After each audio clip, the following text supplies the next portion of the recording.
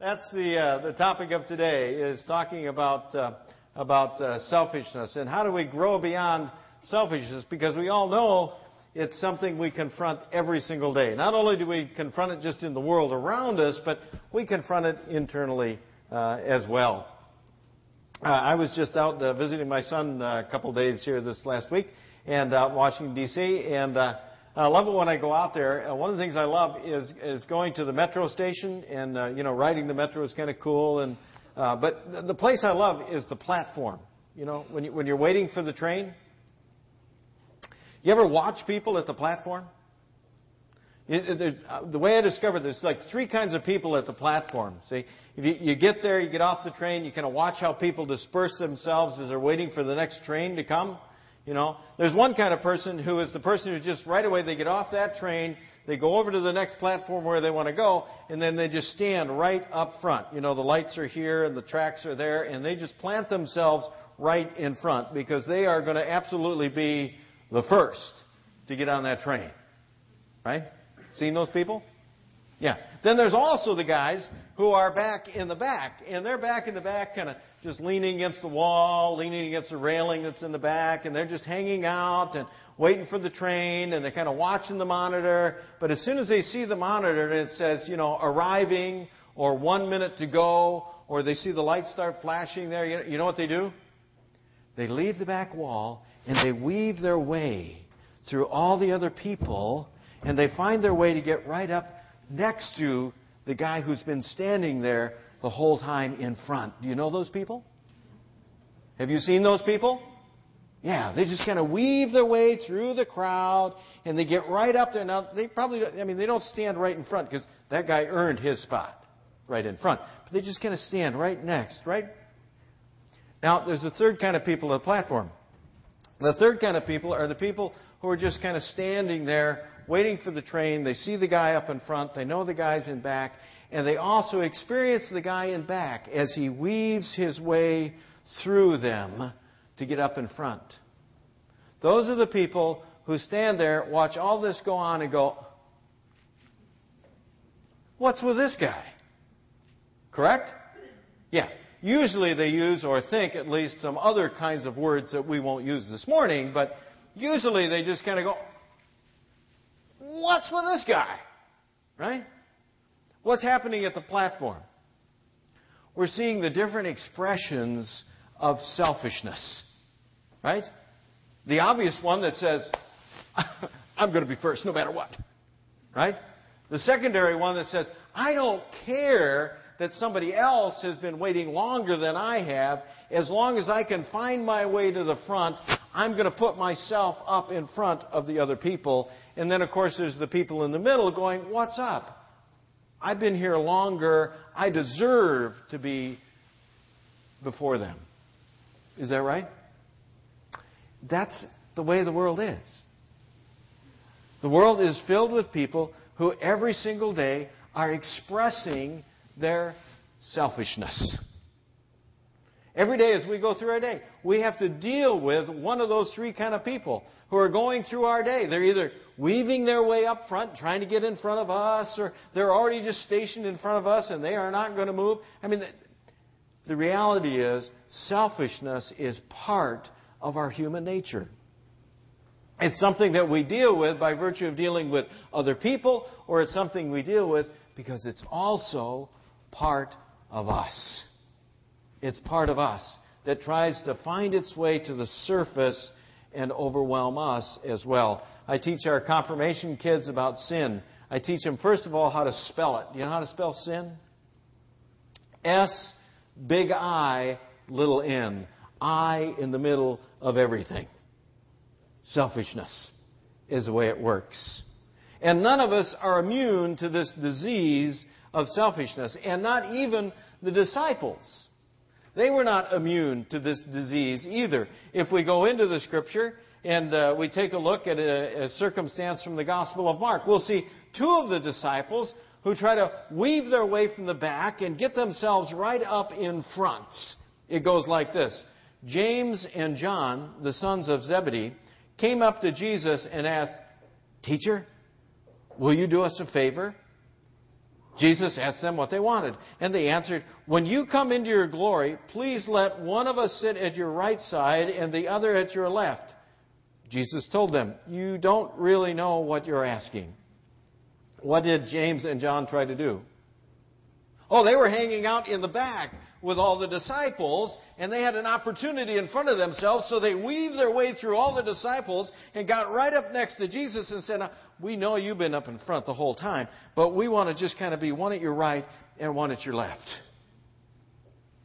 It was an expression of saying, look, if we don't put ourselves first, we're going to put ourselves first so we can share in the privileged positions next to Jesus.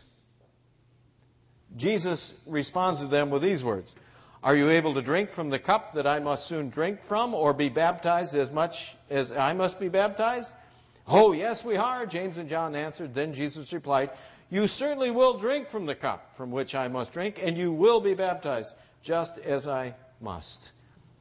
Jesus begins to reframe an understanding of what they're asking.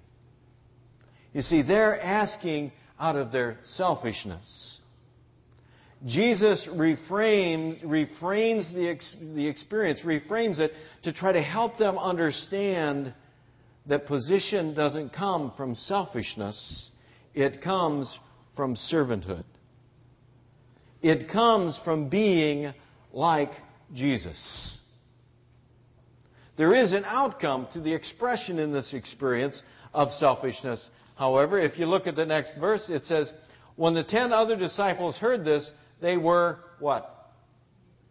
Angry with James and John. Who are the other guys? They're the ones that are in the middle. Because they just saw James and John go whipping through them and try to get right up front in privileged positions. And they're now standing there going, what's with these guys? They're now expressing. The reality is when we express selfishness in this way, when we let selfishness take over, it's destructive. It's destructive.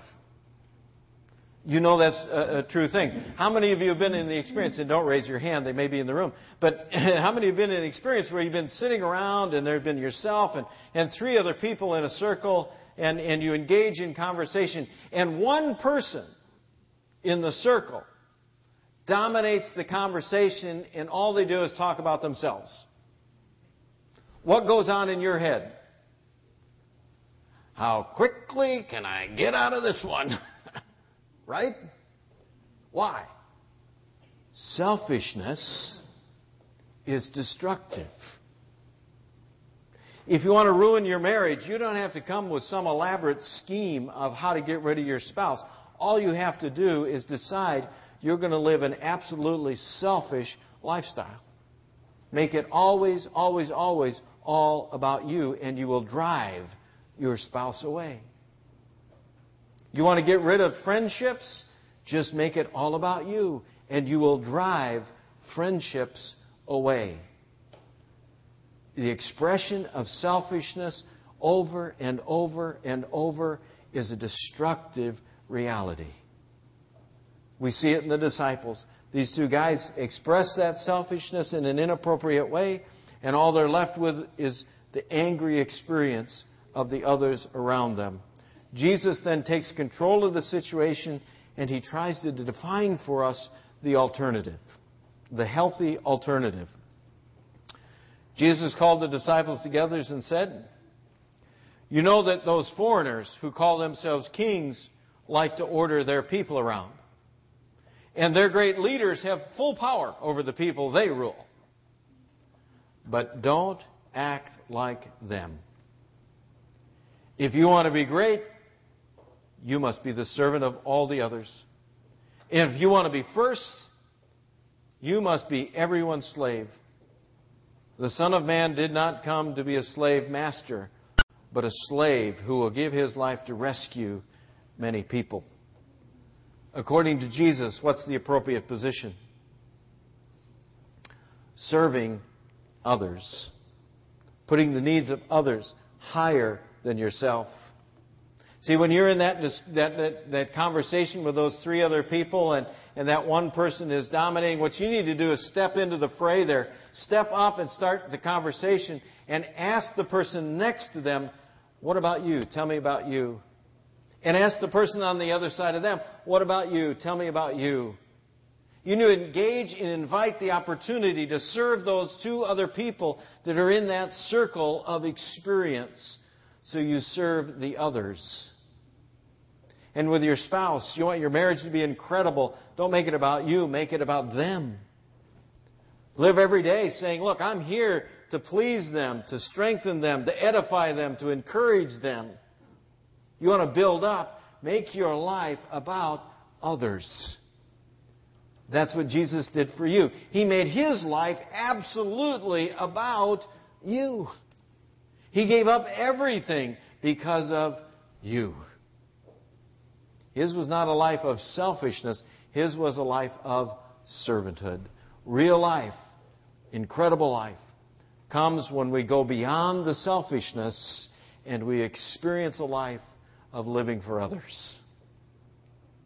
The challenge for us then is, okay, how do we move beyond it?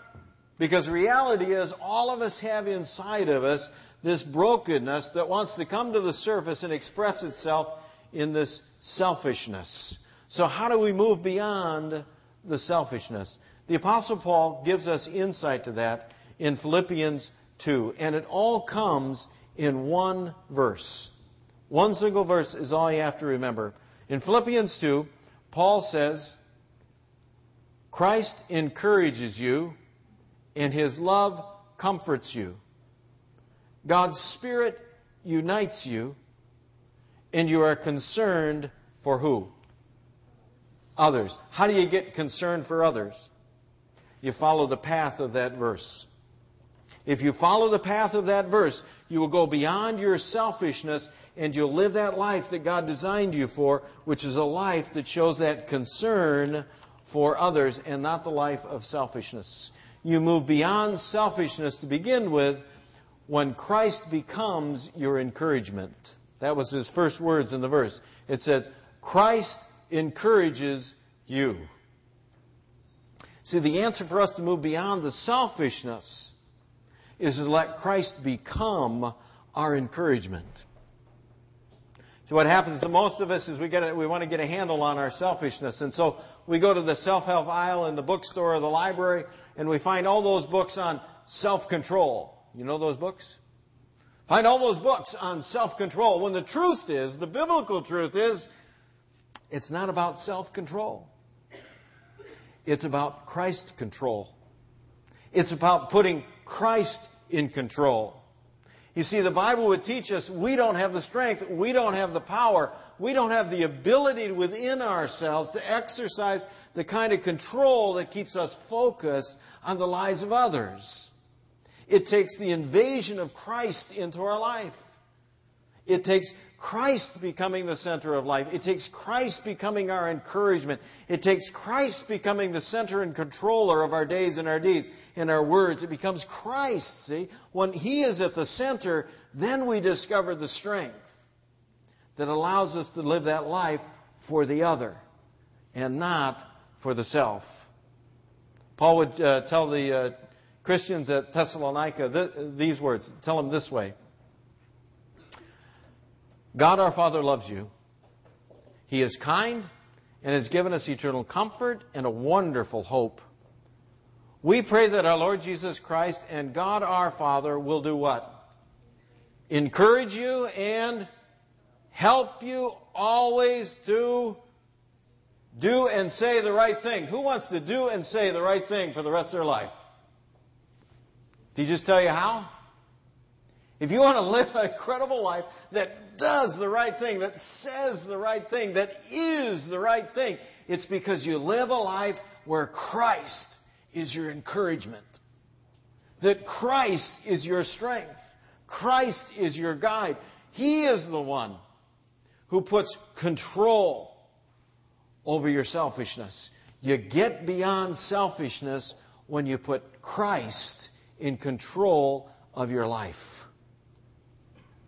You get beyond selfishness when you receive, when you experience, when you cling on to Christ's committed love towards you. That was Paul's second phrase in the verse. Christ encourages you, and then it says, and His love comforts you. His love comforts you. You push selfishness out when Christ moves in and you just bask in His love. When you acknowledge, when you receive, when you're aware of how incredible God's love for you is. When His love for you is so evident in your life, there's no room for the selfishness to find its way to the surface. Paul says in Romans 5, "But God showed how much He loved us by having Christ die for us, even though we were sinful." That's an awesome statement. It says, look, even though you were experiencing at one time that selfish life, and if you're in the room today and that's what's controlling your life, Paul is saying to you this morning, you don't have to live that way anymore. You can put that selfishness to the back of the bus, and you can put Christ to the front and have the incredible life He wants for you. God showed that He loved you that much to do that for you. He showed you in Christ. Christ came and did everything obedient to the Father. He loved the Father. He let the love of the Father be enough for His life, and He lived obediently to the Father. 1 John would say it this way: real love isn't our love for God, but His love for us. God sent His Son to be the sacrifice by which our sins are forgiven. Dear friends, since God loved us this much, we must love each other. We push our selfishness to the side when we just bask, when we get comfort from understanding how much God loves us. That in this very moment, God's love for us is unchanged as it was the day the universe began. His love for us tomorrow will be unchanged. His love for us the next day will be unchanged. That every time selfishness tries to find its way to the front of the platform in our lives, God is right there to love us even more. We get beyond selfishness when we tie ourselves to the Spirit. Paul says, God's Spirit unites us. It ties us together. God's Spirit unites us. We grow beyond our selfishness when we're tied into God's Spirit consistently. When we're in tune and tied up and wrapped up in God's Spirit. You see, as you go through your day, you're going to experience that selfishness. It's going to try to weave its way to the front of that platform in your experience. Or you're going to experience it in somebody else, and you're going to be that middle group, and you're going to say, what's up with that guy? How do you respond in those moments? If you're tied into the Holy Spirit gives you the way to respond. The Holy Spirit gives you something greater and stronger than the anger. The Holy Spirit gives you something greater and stronger than the resentment. The Holy Spirit gives you something greater and stronger, and that's the ability to continually express love for that other person. If you want to move beyond the selfishness and move it to the back of the bus, it's because you're continually tied into God's own Spirit.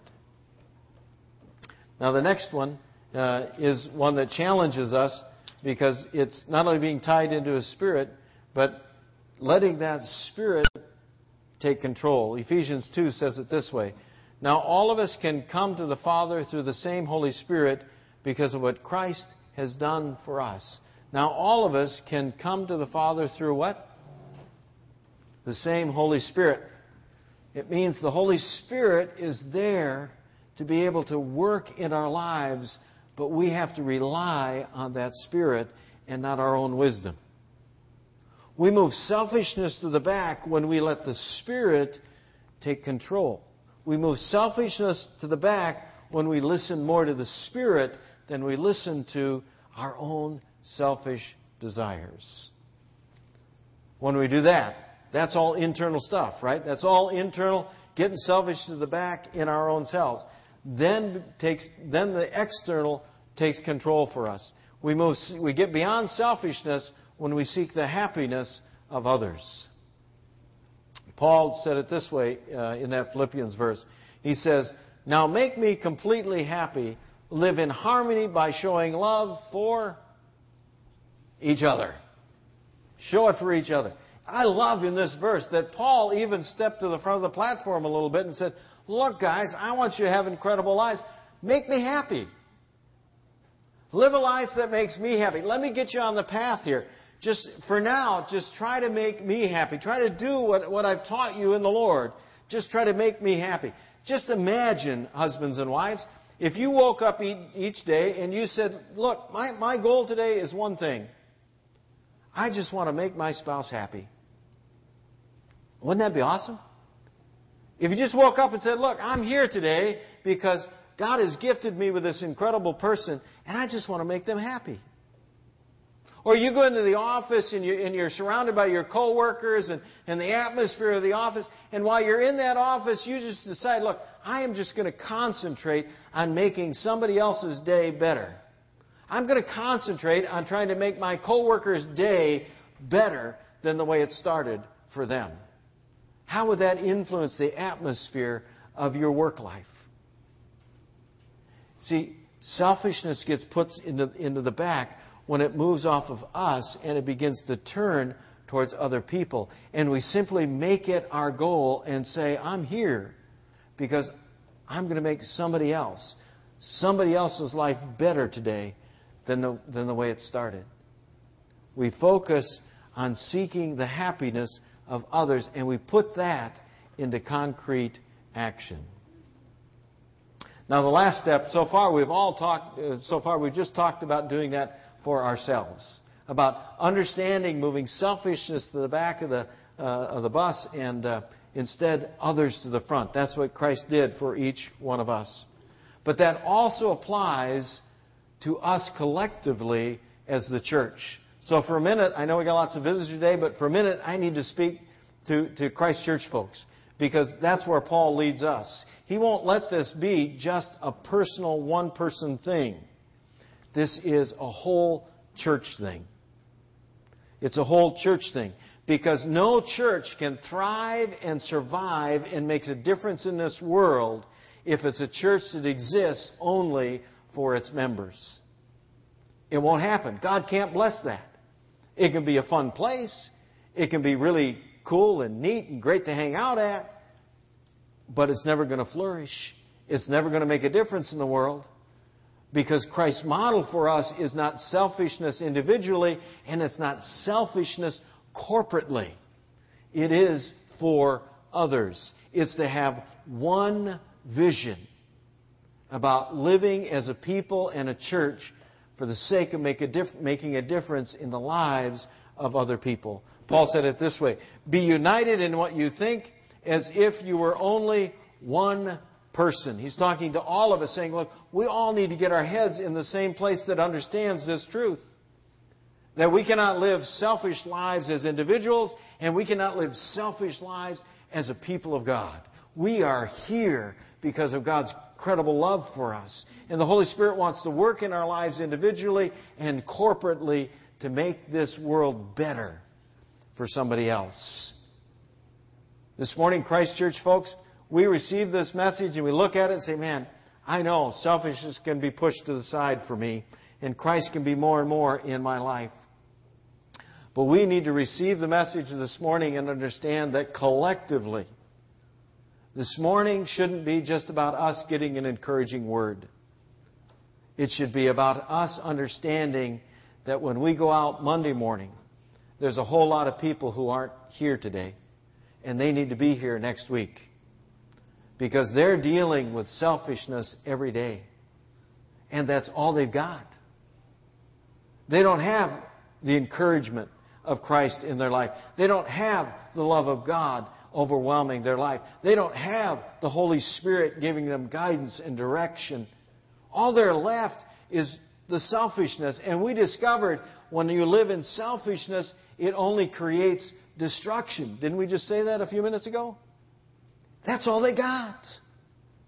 And we're here because we know We know this truth, and we are the ones God's looking upon now to say, look, you need to have one mind and one commitment that says you're here to change the world and move selfishness to the side. It's one mind and one commitment. Paul says, don't be jealous or proud, but be humble and consider, did you see this verse? Others more important than yourselves. Did you notice there? There is no distinction there. It doesn't say, consider other Christians more important than yourselves. It doesn't say, consider others who are your family members only more important than yourself. It's a general, right? Consider who? Others. Others. You see, when you go into work tomorrow morning, there's people there who are struggling because they're left only with their selfishness. And their whole life is about standing at the front of the platform and saying, I'm first. And their whole life is about being back in the back and just waiting for every opportunity they can get to weave their way through life so they can push other people aside and they can get to the front. Or their whole life is just watching life go by and just being left with the anger and the frustration that says, what's with this? What's with this? And we're the ones who have the encouragement. We're the ones that have the love.